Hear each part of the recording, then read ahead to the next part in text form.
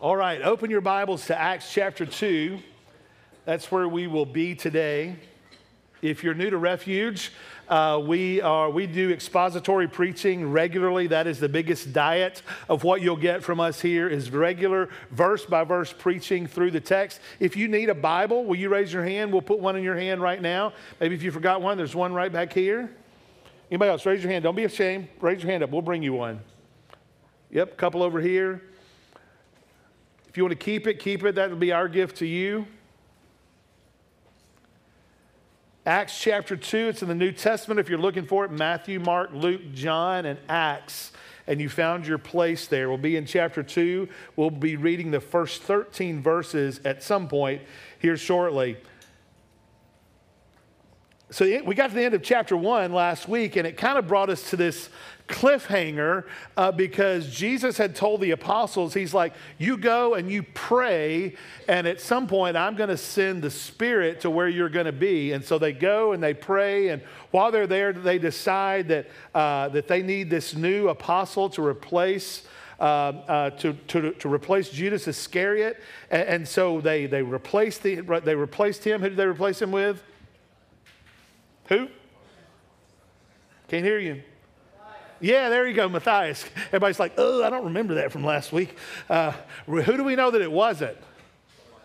Barsabbas, remember? He didn't make the cut, but he was okay with that. But we find them here in chapter 2. They're still waiting, and they're still praying that there's more to come, and they're still just waiting and praying. It reminded me of end of chapter 1, and they're still in the same place, and we moved to chapter 2, and I'm like, this is still like a cliffhanger. And so what is like your favorite cliffhanger movie?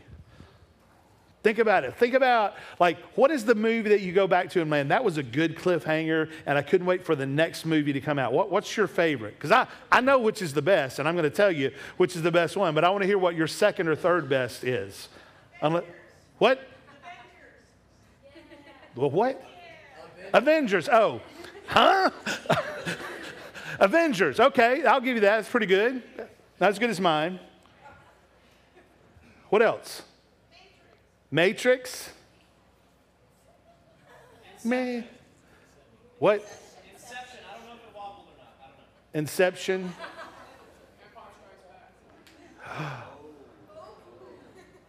My man has hit on it. Yes. Yes. The Empire Strikes Back. That is the ultimate cliffhanger movie. Because if you're not a Star Wars fan, one, you're to be most pitied. But if you are a Star Wars fan, you know that in The Empire Strikes Back, what happens at the end of that? What happens to Luke's hand? Wow, Darth Vader slices off the end of his arm. And then what do we find out about Darth Vader? Luke, I am your father, right? Yes, and so that happens there. And then what about this one? Han Solo gets frozen, in this cryogenic thing or whatever they called it back then. And so he's frozen, and you're like, oh my goodness, the Empire has struck back, and they're gonna win. Evil is going to win. And then you can't wait for the next one to come out. But I think that is the biggest cliffhanger movie that there is out there. And so that's kind of where we end in chapter 1, is all the apostles are they're frozen, waiting on the Holy Spirit to come. But we just don't get anything until we get further into chapter 2 or the beginning of chapter 2. And honestly, that's where we find ourselves today. So if you're in your Bible, we're in chapter 2, verses 1 through 13. Let's read through these together and see what we find out. So actually, let's go back to 26 and 1, chapter 1, verse 26. They cast lots for them. The lot fell on Matthias, and he was numbered with the 11 apostles. And then we get to chapter 2. When the day of Pentecost arrived, so it seems like there was some time still left in there as we get into chapter 2. And so that's what it says. When the time of Pentecost arrived, they were all together in one place, and suddenly there came from heaven a sound like a mighty rushing wind. Y'all make a sound like a mighty rushing wind. Come on, louder. Do it louder. Yeah. Yeah. And so it made like this sound like a mighty rushing wind, and it filled the entire house where they were sitting. And divided tongues of fire appeared to them and rested on each one of them. And they were all filled with the Holy Spirit and began to speak in other tongues as the Spirit gave them utterance. Now, there were dwelling in Jerusalem Jews, devout men from every nation under heaven, and at this sound the multitude came together, and they were bewildered, because each one of them was hearing them speak in his own language. And they were amazed and astonished, saying, "Are not all these who are speaking Galileans? And how is it that we hear, each of us, in our own native language? Parthians and Medes and Elamites and residents of Mesopotamia, Judea and Cappadocia, Pontus and Asia and Phrygia and Pamphylia and Egypt and all the parts of Libya belonging to Cyrene, and visitors from Rome, both Jews and proselytes, Cretans and Arabians, we hear them telling in our own tongues the mighty works of God." And all were amazed and perplexed, saying to one another, "What does this mean?" But others mocked and said, "They are filled with new wine." That's where we'll stop today. Let me pray real quickly again as we get into this, and then we'll jump in. God, we love you and we need you. We're so thankful. Holy Spirit, we're thankful for you that we're reading about whenever you made your presence fully known here on the earth. And it's my prayer that you will do that with us and in us and among us today. In Jesus' name we pray, amen. So we see right on the heels of, again, them electing this new apostle, Matthias, that they were all together in one place. They were in this room together, and they'd been told, "You go there and wait, and at some point, Jesus said, I'm going to send the helper to come. I'm going to send the Holy Spirit to come." And in verse 1, we encounter a word that we must look into a bit deeper. What is that word? Pentecost. So let's read verse 1 again. When the day of Pentecost, circle that word right there, highlight it, whatever you do in your Bible. And when the day of Pentecost arrived, they were all together in one place. And so let's just stop there and talk about Pentecost for just a minute. If you go back and read the Old Testament, you'll learn that Pentecost was one of the early feasting days that was celebrated in the Old Testament. Pentecost is not something that just suddenly occurred in the New Testament. Pentecost was not something that just came on the scene whenever the Holy Spirit actually was coming, which is what we're talking about in today's text. But they didn't call it Pentecost in the Older Testament. Pentecost was actually the Greek name. And so Jews called this the Feast of Harvest or the Feast of Weeks. That's what they referred to it back in the Old Testament. It's mentioned like 5 different places in the Old Testament. Exodus chapter 23, Exodus chapter 24, Leviticus chapter 16, Numbers chapter 28, and Deuteronomy chapter 16. You'll find this talked about in the text in the Old Testament. And so the Feast of Weeks, it celebrated the grain harvest. And so that's whenever they would farm and they would harvest the grain out of their fields at that time. And it really harkened back to one of our minor prophets that we preached through. And we see when this time was mentioned. Look, if you look back at Joel's prophecy, this is what he wrote in Joel chapter 2, verses 28 to 32. And the title in my Bible, maybe in yours, says, "The Lord will pour out his Spirit." This is what it says. "It shall come to pass afterwards that I will pour out my Spirit on all flesh. Your sons, your daughters shall prophesy, your old men shall dream dreams, your young men shall see visions. Even on the male and female servants in those days I will pour out my Spirit, and I will show wonders in the heavens and the earth, blood and fire and columns and smoke. The sun shall be turned to darkness, the moon to blood, before the great and awesome day of the Lord comes." Verse 32, "And it shall come to pass that everyone who calls on the name of the Lord shall be saved." And so that was from the minor prophet Joel that we just finished preaching through that minor prophet series. And so the minor prophet was literally speaking forward to this particular time in Acts chapter 2 that we're studying today. So Pentecost again, was celebrated as the early weeks of what they call the wheat harvest. And so we think it probably fell sometime between May and June. So the time whenever school is going to be getting out, we're talking about that particular time on the calendar. And so there were 7 festivals that the Jewish people celebrated during this time. There was Passover, there was the Feast of Unleavened Bread, there was the Feast of First Fruits, the Feast of, there was the beginning of the barley harvest. And so that's, from those kind of things that we know when they happen, you can kind of figure out when Pentecost actually happens. And so according to the Old Testament, you would go to the day of the celebration of first fruits and begin at that day, and you would count forward 50 days, and you would get to the day of Pentecost. Hence the name is why they call it Pentecost. So first fruits was the beginning of the barley harvest, and Pentecost is the celebration of the beginning of the wheat harvest. And since it was 50 days after the first fruits, since 50 days equals 7 weeks, and a week, it was also called the week of weeks. So there were 7 weeks of 7 days. That gave you 49 days. The next day ended up the 50th day. And that's why they call this particular day Pentecost. And so today, Pentecost is celebrated 50 days typically after Easter. And so that's whenever we celebrate today. Okay, and so that's where we are, and that's where we get Pentecost. You should know a little bit about that. Some of you may not have heard Pentecost kind of talked about and what the historical context was, but that gives you a little picture into it. That Pentecost was not simply the day whenever the Holy Spirit came into the, whenever Jesus set the Holy Spirit down, but it actually had something to do with what was going on in their culture as well.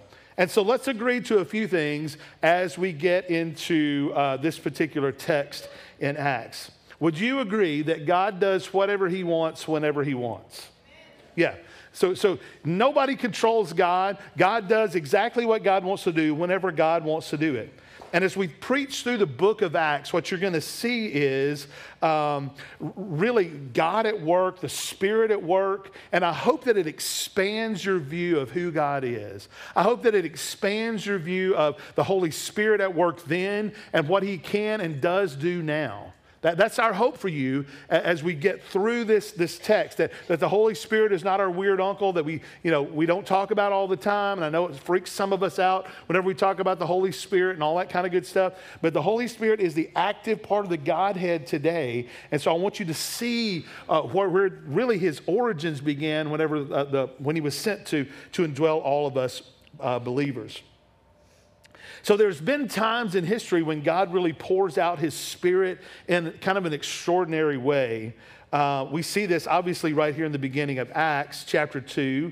And there's been other times in the history of the church that we've seen the Holy Spirit really get poured out. Big movements of the Holy Spirit. Revivals such as the Great Awakening. That was one of those times that the Holy Spirit was really poured out into the church. That was during the time of Jonathan Edwards. And you can read about that as a real historical event. We saw the effects of a real tangible outpouring of the Holy Spirit. The scriptures tell us whenever we are saved, whenever we become Christians, when we repent of our sins and believe the gospel, that we are given the gift of the Holy Spirit as followers of Jesus. He does an amazing work in our hearts. He awakens us to the gospel. The truth is that we talk about that and preach that regularly, that we are dead in our trespasses and sins. Our hearts are dead to the things of God until the Holy Spirit quickens our hearts and actually gives us the faith to believe. We just won't believe. If you're here and you're outside the household of faith, the scripture tells us that we are dead in our trespasses and sins. We are outside the household of faith, alien to the things of God. The scripture also says, but God being rich in mercy because of the great love in which he loved us, made us alive. It is God who quickens us, and it is God who makes us alive. And he does that by the power of the Holy Spirit. And so we see the Holy Spirit move. We've seen the Holy Spirit move in Refuge Church. I mean, the fact that we're still here after 14 years is an absolute work of the Holy Spirit. We saw our students this summer get really, the Holy Spirit really fall on our students whenever they were on their trip. And many of our students were awakened to the good news of the gospel. And here's what, you always worry about things like that, especially when it comes to young people, where they just caught up in something, where they just, mimicking their friends at the time, but I love the fact that we live up close and personal with each other. And we see this happen with our students. We see the fact that they are truly changed students. Would you agree with that, Paul Dacus? Yeah, I mean, these kids are changed. And that's an awesome thing to see, especially in today's culture, that we got a chance to be witnesses to what the Holy Spirit was actually doing.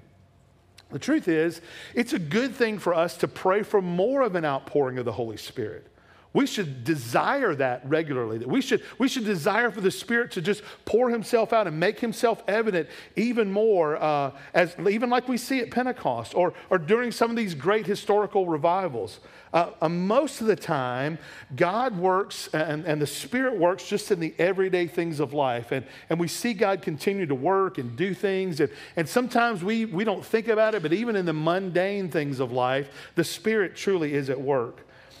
But once in a while, he really pours out his Spirit in a special way. Once in a while, we see the Spirit do miraculous things that we go, what's happening?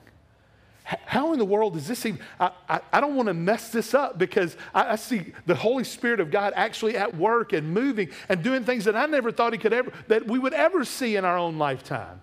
Once in a while, he chooses to do that. And sometimes the kingdom suddenly expands in bigger pieces than normal. And then it expands when the Holy Spirit does these great movements like that. And we see that, not regularly, but I'd love to see that more regularly. I'd love to see that. Yes, we rejoice over one lost soul. When the 99 are in the camp, Jesus says he goes after and finds the one. We rejoice over one soul that comes. But sometimes the Spirit pours himself out and does miraculous things in the context that we may be living in. We've looked at the Joel passage. I want you to see something from Luke's Gospels. Luke chapter 3, verse 16 says this. This was John the Baptist talking. John answered them all, saying, I baptize, good Lord. Let me slow down for just a second. I baptize you with water, but he who is mightier than I is coming, the strap of whom sandals I am not worthy to untie. He will baptize you with the Holy Spirit and fire. That was John the Baptist. He was talking about Jesus who was to come. He said, Jesus is going to come. I'm not even worthy to untie his sandals. When he comes, he is going to baptize you with the Holy Spirit and with fire. And boom, that's where we find ourselves in today's text. Okay? And we find ourselves literally in Acts chapter 2 in today's text. Look at verses 2 and 3 as we find ourselves in our text. So they're in one room, they're all together in one place, and suddenly there came from heaven a sound like a mighty rushing wind, and it filled the entire house where they were sitting, and divided tongues as of fire appeared to them and rested on each one of them. Now, this is really the only biblical reference to the things that happened at Pentecost that we see in the scriptures. And honestly, I think this event, which is fascinating, kind of is reminiscent of the Last Supper, when the disciples were all together and they were there celebrating with Jesus at the Last Supper. And what was happening really at the Last Supper was Jesus was spending time with his disciples right before he was going to go and be betrayed and crucified, but it really kind of moved toward the end of Jesus' ministry. Jesus was saying, hey guys, I'm going to go away, but it's better that I go away because I'm going to send the helper who's going to come. And so Jesus went and completed his mission. He completed redemption at the cross. He was resurrected. And we see that he spent 50 days with his disciples. And then he said, it's better that I go away and you go and wait for the Comforter who is to come. And so this was toward the end of Jesus' ministry. And at Pentecost, the disciples witnessed the birth of the New Testament church and coming where the Holy Spirit indwelt all believers. Now, and Jesus said it was better that I go away. Sometimes that doesn't make sense to me.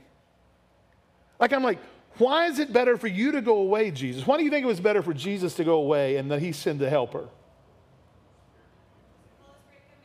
There you go. That's right. Because the Holy Spirit can be everywhere. Jesus had limited himself into his body. And for the vast majority of his ministry, the vast majority, not all of it, he healed people from afar and things like that. But for the vast majority of his ministry, he limited himself into his body. And he would do miracles with people that would come and see him, the people he would touch, or people would touch the hem of his garment and be healed, or whatever the thing was that might have happened during the time. But Jesus said, it's better that I go away, that I ascend back to the Father, and then I'm going to send the Holy Spirit who is going to come, and it's better for you guys in that way.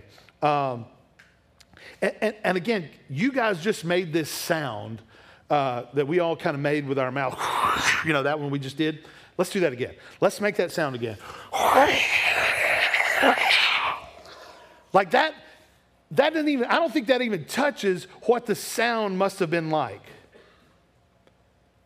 Can you imagine if we're sitting here in a church gathering and the sound must have been so loud, because we're going to read it a little bit in a little bit further in our text, that people came from all over. This sound happened and the Holy Spirit fell on them, and there was such the sound that people from around the town came in. So it would be like if something happened here at Refuge and the Holy Spirit, like as he was coming on the scene, let's just pretend it was happening here.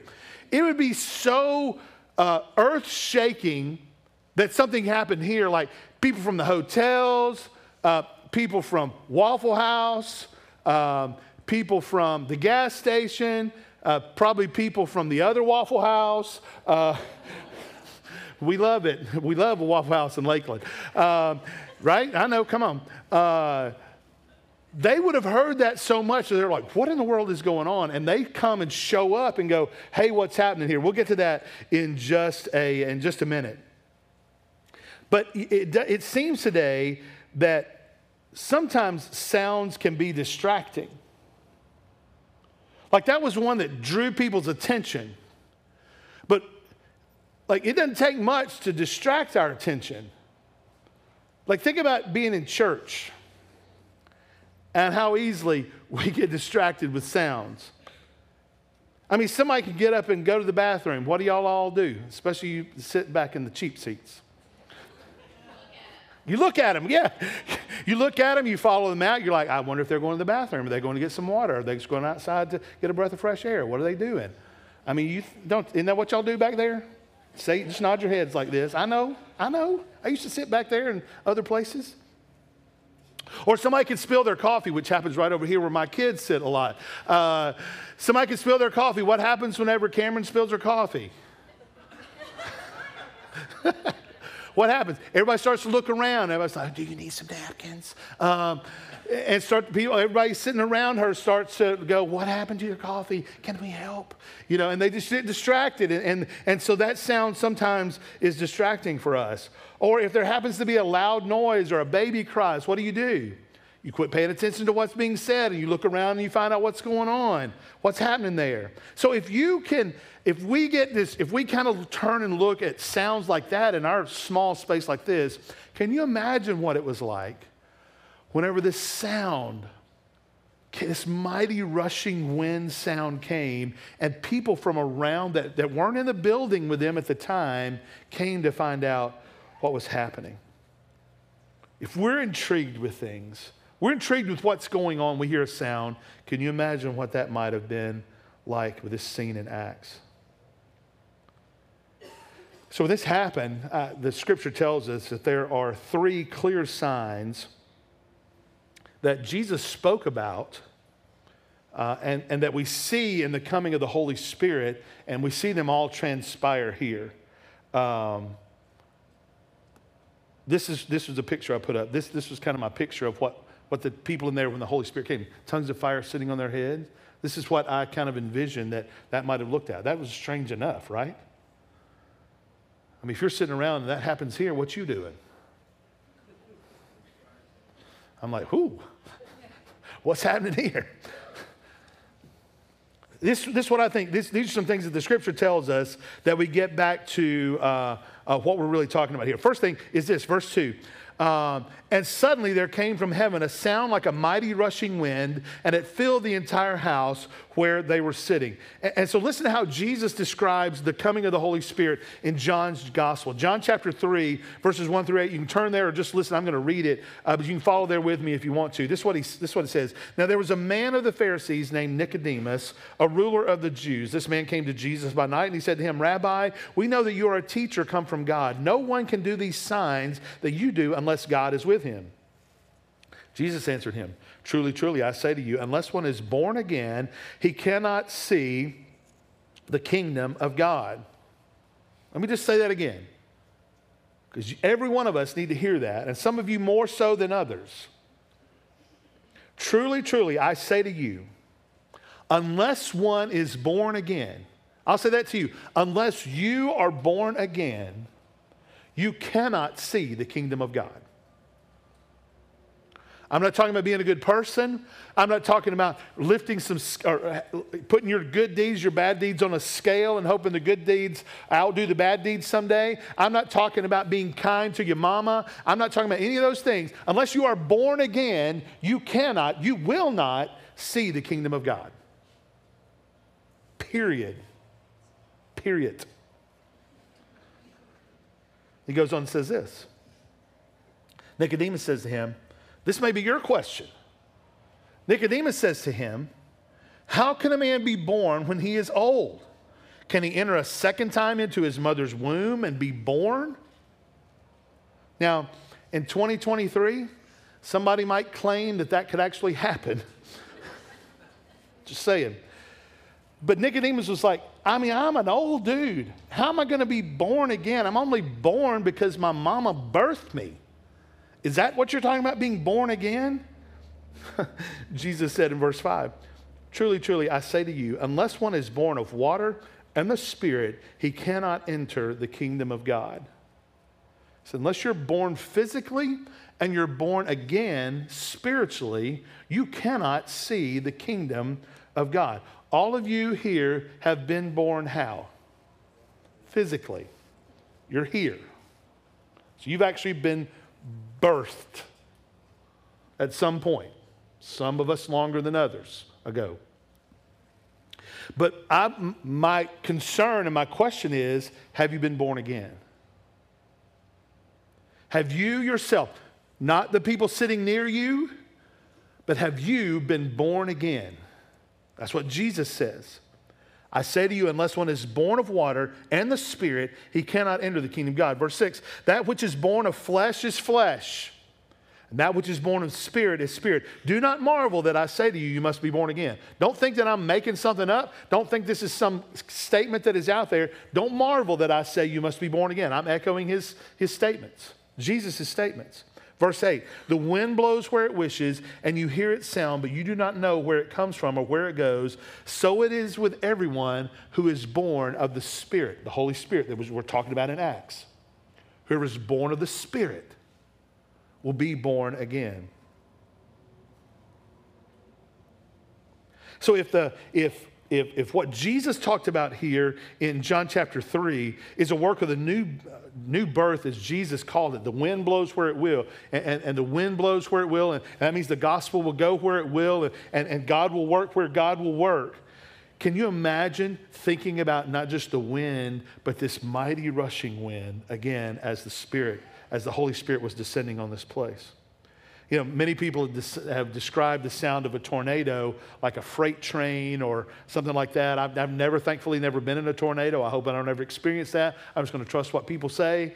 But they've said it's like a sound of a freight train that is coming through. I think that this sound might have been something like that, or something so loud and so amazing that they didn't even know what to do at the time. They'd probably never heard anything like that before. Others say it sounds like a jet engine, but either way, it is loud, loud. And so as these disciples and these followers were in this upper room, they heard this sound. They heard this sound of this rushing wind. And the wind and the sound was the Spirit moving, the Spirit falling on them at that time. God was breathing, I think, into that. Just thinking about God breathing into that room, the Spirit coming into that room. And again, people from all over the city heard this. And so the first sign is the sound of a rushing wind. Secondly, is that there are tongues of fire that rested over the heads of the people that were there in that particular room. Now, throughout times in redemptive history, God has chosen to reveal himself to the people or wherever they were, or whatever they might have been involved in at the time, as fire, or revealed himself in fire, or some type of burning glory that he might be in. And so he's revealed himself like that in the past. Remember the examples from Moses? The first one, he revealed himself as a burning what? Bush, yeah. He revealed himself as a burning bush, and he said, hey, take off your sandals. Why? Because it's holy ground. It's holy because the Lord was there. And so he revealed himself in a burning bush. Secondly, he revealed himself as a pillar of cloud by day and what? At night. Yeah, fire at night. This is God's presence saying, if you follow me by this cloud in the day, you follow me by this pillar of fire by night. And then thirdly, think about whenever Moses went up onto the top of the mountain to get the 10 Commandments. What were the people down below seeing happening on that mountain? You remember? It was like a storm around that mountain where there was fire and there was lightning and there was just the presence of God resting on the mountain whenever Moses went up, get up to get the 10 Commandments. And so the Holy Spirit is seen in this way. We don't see him physically. He is spirit, but he reveals himself sometimes in fire and power. He's seen in fire for us to recognize his glory. He is heard like a mighty rushing wind. Now think about this. It seems that what's taking place with this group is that, one, they're just full of anticipation. But they are really getting the sense of a presence, of God's presence actually being with them. And suddenly, as we think about the tongues of fire that were resting on them, remember, Jesus said, it's better that I go away and I'm going to send the Spirit. Jesus, again, had limited himself to being in his body. And then he goes away and he sends the Holy Spirit. And the Holy Spirit comes down and rests on each individual believer's head, follower's head. Think about that. That's very symbolic to the fact that the Holy Spirit lives in each one of us. Now again, we don't get a flame lit over our head, although sometimes as a pastor, I would like to see that. You know, I've always said it'd be really nice if we could just know who were followers of Jesus and who wasn't. You know, if it was just some type of flashing sign, or your eyes lit up or turned silver or something. Just every now and then we'd just see a burst of smoke come out of your head or something, just so we know. If we could see this flame rest over your head, it would be really cool from my perspective to go, okay, they're in the kingdom, and oh, they're not. So let's talk to this bro, you know. But we don't get that kind of thing. We don't get that kind of thing happening for us. But what we do get is the indwelling presence within us. The truth is, I should know if the Holy Spirit indwells you. You should know if the Holy Spirit indwells me. My spirit should speak to your spirit. We should know as we sit and we talk and we converse. Man, I was encouraged by sitting with that brother. I was encouraged by spending time with that sister because my spirit really resonates with their spirit. My spirit really says, hey, man, it's clear that you follow Jesus, that you're filled with the Holy Spirit. Man, do we know that about each other? Do we spend enough time with each other? Does my spirit actually resonate with your spirit? It would be lovely to have that flame to tell us that. But the truth is, the spirit in me should come across to the spirit in you if we are both followers of Jesus.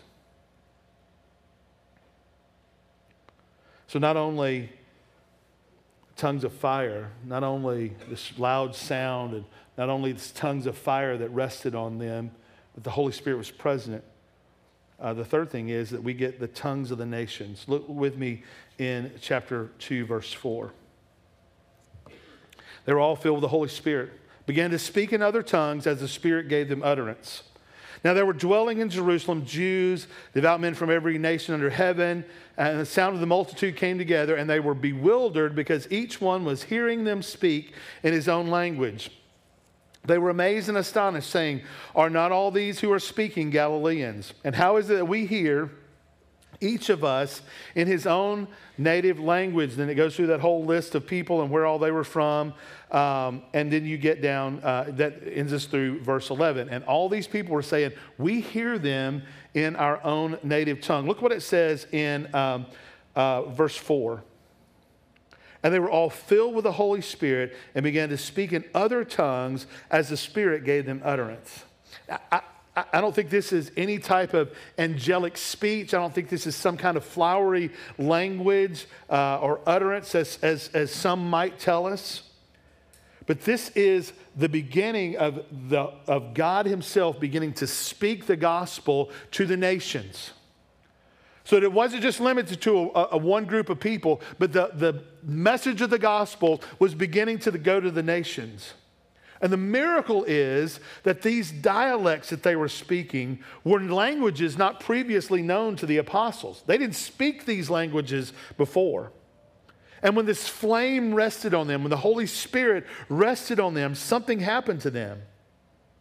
They were overpowered by the Holy Spirit.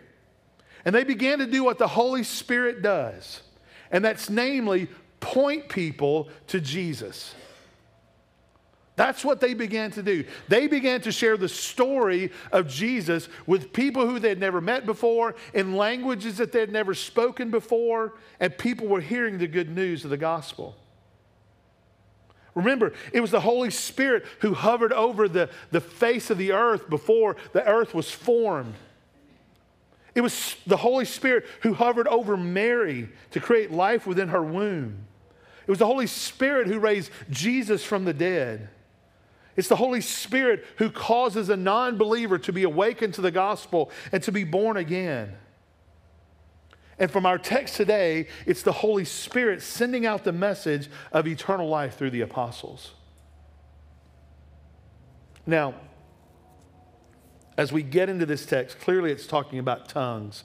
And that can sometimes be a confusing thing. That can sometimes be a thing that you go, man, I'm not sure exactly what to think about that. How do we use tongues? How are they demonstrated? And I would say sometimes tongues, rather than used, unfortunately has been abused in the church. It's gone way off the rails in the American church today. We read about some proper use of tongues in our text today. Many will tell you that the evidence of being filled with the Holy Spirit is speaking in tongues. That is some would say that is the evidence. You're not filled with the Holy Spirit until you speak in tongues. See what happened to the apostles? They waited on the Holy Spirit, and the Holy Spirit came, and they spoke in a tongue. The Holy Spirit comes after that you get the Holy Spirit, sometimes far after your conversion experience. And when that happens, you will speak in a tongue, and that's the evidence that the Holy Spirit has come and now indwelled you. And yes, the text today does speak about the fact that the Holy Spirit indwelling these believers after they had become followers of Jesus. However, it is imperative that we understand the art and the science of biblical interpretation. It is crucial, or you find yourself in a big ditch and you find yourself in some bad doctrinal places. And my fear is that some friends who are sincere in what it is that they believe have found themselves in a particular ditch. God did some miraculous things, some earth-shaking things in Acts that are not necessarily the norm today. Why? One, we have a Bible. We have a Bible that we can read, and we get to read some of the things that who Jesus claimed to be and the things that he did. We have preachers that stand in multiple pulpits across the country and across the world that declare the good news of the gospel. And we have the gospel that has been established and spread and and believers filled with the gospel. It doesn't have to be a preacher, that other people who are filled with the gospel can go and declare the good news that Jesus rescues sinners. And yes, sometimes miraculous events occur whenever the gospel is declared. One, we believe it's a miraculous event when somebody's born again. But I'm talking about additional things like we read about here in Acts chapter 2 right now.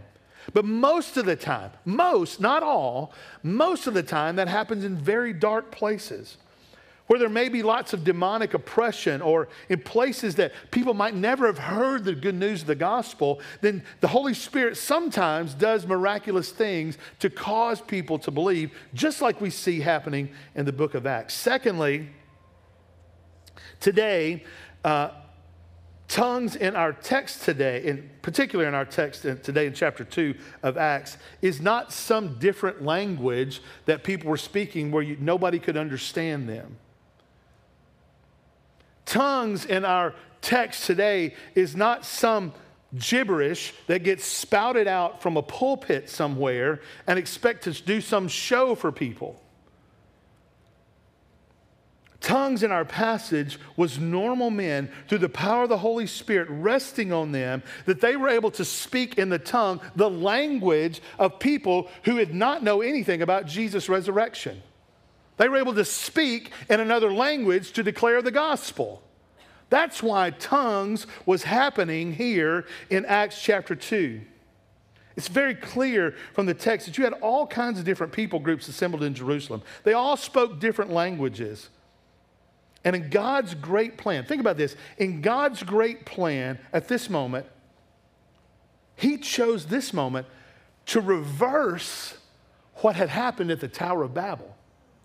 Remember what happened at the Tower of Babel? What happened? Everybody spoke the same language.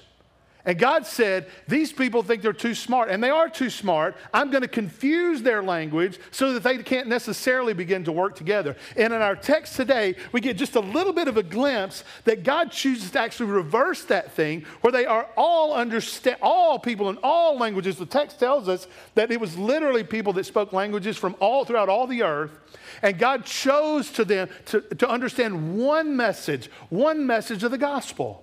He was where He had divided them in the Old Testament for a specific reason. He was now uniting them around the message of the gospel. What a beautiful picture that the gospel actually brings us together, and God chose to do this. Look, I'm out of time. Oh, man. All right, okay, give me like 13 people. Come out of this section right over here. 13 people. Come up, get up. Here, I got a piece of paper for you. Stand up here. Come on. That's one. I need 12 more. Come on. Take this. Walk down in front. Come on.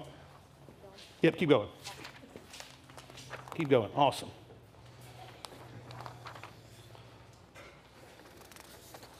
Come on, I need some more. Appreciate y'all volunteering. Thanks, sir. Thanks for coming from the cheap seats. Come on, scoot on down. A few more. Keep them coming. Give me one I can pronounce. How about that one? Here, I'll give you that one. That's easier. Oh, perfect. One more. Give me one more. Yep. Now, all these are the different people groups that were represented here in our particular text today. And all these people spoke different languages. The text tells us that these were the languages literally from throughout the corners of the earth. For you flat earthers. Anyway. Sorry, I digress. I've been caught up in that page on Facebook, but that's a whole other thing. That they had been caught up, and they were hearing what was going on, and they went to see what was going on, and the apostles were able to speak in the tongues of all these different people. I don't know if one person spoke in all the different languages, or if suddenly I was able to talk like the Pamphylians, or if I was able to talk like the people from Egypt, or maybe each one person had somebody that they were talking to and they were able to hear the gospel proclaimed in their language. But all these people suddenly heard in their own language the fact that Jesus rescues sinners, where they had been separated. Think about this. These were languages from people from all over the world. And in this Babel reversal, suddenly all these people began to hear the gospel in their own language. They began to declare the facts of Jesus' mighty works. The fact that Jesus rescues sinners was actually being proclaimed here in this very place. That's miraculous. And that's miraculous, that the fact that this was God's plan, that he would have the people soon after the resurrection come and declare to all these people, and they would begin to hear, and we're going to see what happened after this. All right, y'all go sit down. Take your paper with you. You might speak like that before the day's over. Who knows? What was the message to all these people? The Bible says they were declaring the mighty works of God. They were declaring the gospel that Jesus lived a sinless life that we cannot live. He died a death on the cross that God laid on him the sins of all mankind, from all their sins and from all their people groups. God laid on him all the sins of his people. That Jesus paid that sin debt, that he rose from the dead, that he had ascended, and now it was 50 days later. It was only 50 days. Only 50 days after this had happened. That's incredible. That's how the message of the gospel suddenly began to spread around the world. Now, as a caveat to this thing happening, yes, Paul does give instructions in 1 Corinthians chapter 14 about tongues in a church gathered. I want you to, and if that's some place that you've been resting on and practicing tongues from, I want you to read it very carefully, because here's what's happened. Tongues spoken in a church service as described in 1 Corinthians chapter 14 is not for show. Tongues spoken about is not for the masses unless, what? There's an interpreter. So if I ever stand up here and speak something that in front of you, and just to impress you that I can speak in a tongue, find another pastor. Find another church. Because why? How does it edify you as a body? Somebody tell me. It doesn't. The only time that we would ever hear from somebody speak in a tongue in this church gathering, in this church body, all your elders agree on this, is that if somebody says, I have a word in a tongue, what would we call for? An interpreter. And if there was no interpreter, what would we say? You may be seated. It is not to be heard. If God provides a tongue for you and it needs to be heard at Refuge, you know what else he'll provide? An interpreter. 1 Corinthians chapter 14 talks about the fact that tongues should only be used typically in your own private language with the Lord, or maybe where 3 or 4 people are gathered together. Only in those circumstances. Finally, about tongues in today's misusage. Most of what is demonstrated in the American church today is a hodgepodge mix of Acts chapter 2 and 1 Corinthians 14, and that, my friends, is very dangerous. Whenever you start mixing texts and mixing intent around tongues, I'm not denying that tongues exist, okay? I've never spoken in a tongue. That doesn't mean it doesn't exist. I've never laid my hands on somebody and, wait, we did talk about wounds getting open, so I'm going to take that back. But I've never spoken in a tongue. That doesn't mean it doesn't exist.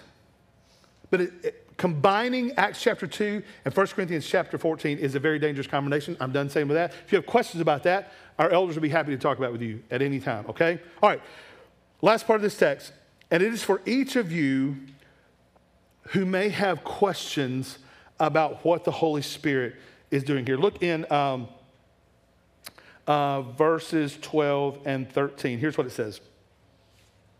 All were amazed and perplexed, saying to one another, what does this mean? But others mocked and said they were filled with new wine. All that heard the apostles and what they were saying, they were amazed. You know what they were amazed about? One, not only that they were speaking in a tongue that they could understand, But secondly, they were amazed at the message of the gospel. Think about this. 50 days out. 50 days out from the ascension. They never heard this before. They're like, what? What, you mean Jesus came, the God in flesh came and he died on a cross and covered my sin debt, and God raised him from the dead, and he's ascended back to the Father? What are you talking about? This is crazy. Tell me more. Because what did the text say? The text says, they were perplexed, saying to one another, what does this mean? They didn't understand it. They didn't fully comprehend what was going on. What does this mean? We need to know more. I want to know more. Maybe some of you want to know more. And it'd be our joy to spend time with you and talk about what it means to follow Jesus. Be our joy to spend our time saying, this is what it means to repent of your sins and put your faith and trust in the finished work of Jesus, the finished work of Jesus on your behalf. How would they understand? Next cliffhanger. We'll tell you next week. Peter stands up. He declares some things to them next week. We'll get to that. But here's what we know. Many were amazed, okay? They were blown away by what I hope you get blown away by the gospel. I hope you're like, this is incredible that God would love me enough to give his only son. He would lay his life down, shed his blood to cover my sin debt. But there's always, say always, always skeptics. Always skeptics. Even after this miraculous event, some doubted. Accused him of being drunk. That seemed to be a common refrain for the apostles. Anytime they were just, relishing in the Spirit and what God was doing, they got accused of being drunk. And this is really the storyline of the Christian life. Not the drunk part. But being misunderstood. Sometimes we just get misunderstood. Here's the misunderstanding part. Many people get amazed by the fact the gospel gets proclaimed and that it's actually true, and people repent of their sins and put their faith and trust in the finished work of Jesus. Again, some of you need to do that today. But just like when Jesus was literally being taken up into heaven and people were marveling that the fact that he was going back to the Father was taking him back to his place, remember what happened? Some people were like, yeah, I don't know. I mean, it's what the text tells us. Some people doubted then. Some people doubted what was going on here. Oh, those dudes are just drunk. They don't know what they're doing. People literally saw this thing happening and doubted. This sound had come like the sound of a mighty rushing wind. Flames appeared above these dudes' heads. Different dialects were being discussed, and people were understanding each other that didn't know how to speak the same kind of language. And you had skeptics that were like, nah, I don't know if this is actually true. Listen to this guy, and with this I'm going to be closed. Whether you believe it or not, okay? And I'm specifically talking to you who don't believe it right now. Maybe you're watching online, or maybe you're sitting in here right now. Look at me. Whether you believe it or not, it's true. Whether you believe it or not, whether you choose to believe what this guy is telling you or not, it's true. Countless millions have been changed by the message of the gospel. Maybe it's some in your own family. Maybe it's your parents. Maybe it's your children. Maybe you have rough relationships there and you don't believe that at all. But I'm telling you, countless millions of people around the world have been changed by this message of the gospel. Here's my question to you who are skeptical about this. Will you stop doubting today? Will you stop doubting today? Will you finally surrender to this truth that if you've been here any amount of time, you've heard declared week after week after week after week after year, that Jesus rescues sinners, that your only hope is found in the gospel. Your only hope is found in the life, death, and resurrection of Jesus. Will you finally at least look into that? Will you finally respond to Jesus today? That Jesus is calling you, the Holy Spirit is calling you. Jesus came and lived and died and is resurrected and is at the right hand of the Father interceding for us. Will you finally respond to Jesus today?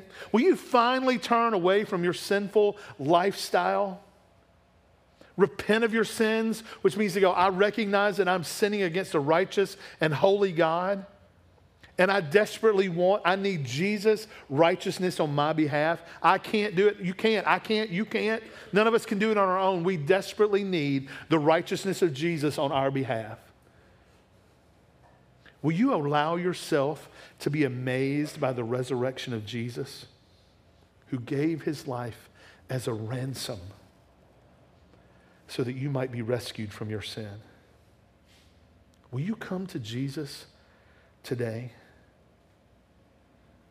Repent of your sins. Believe the gospel. Gain eternal life through the power of the Holy Spirit today. Let me pray for you.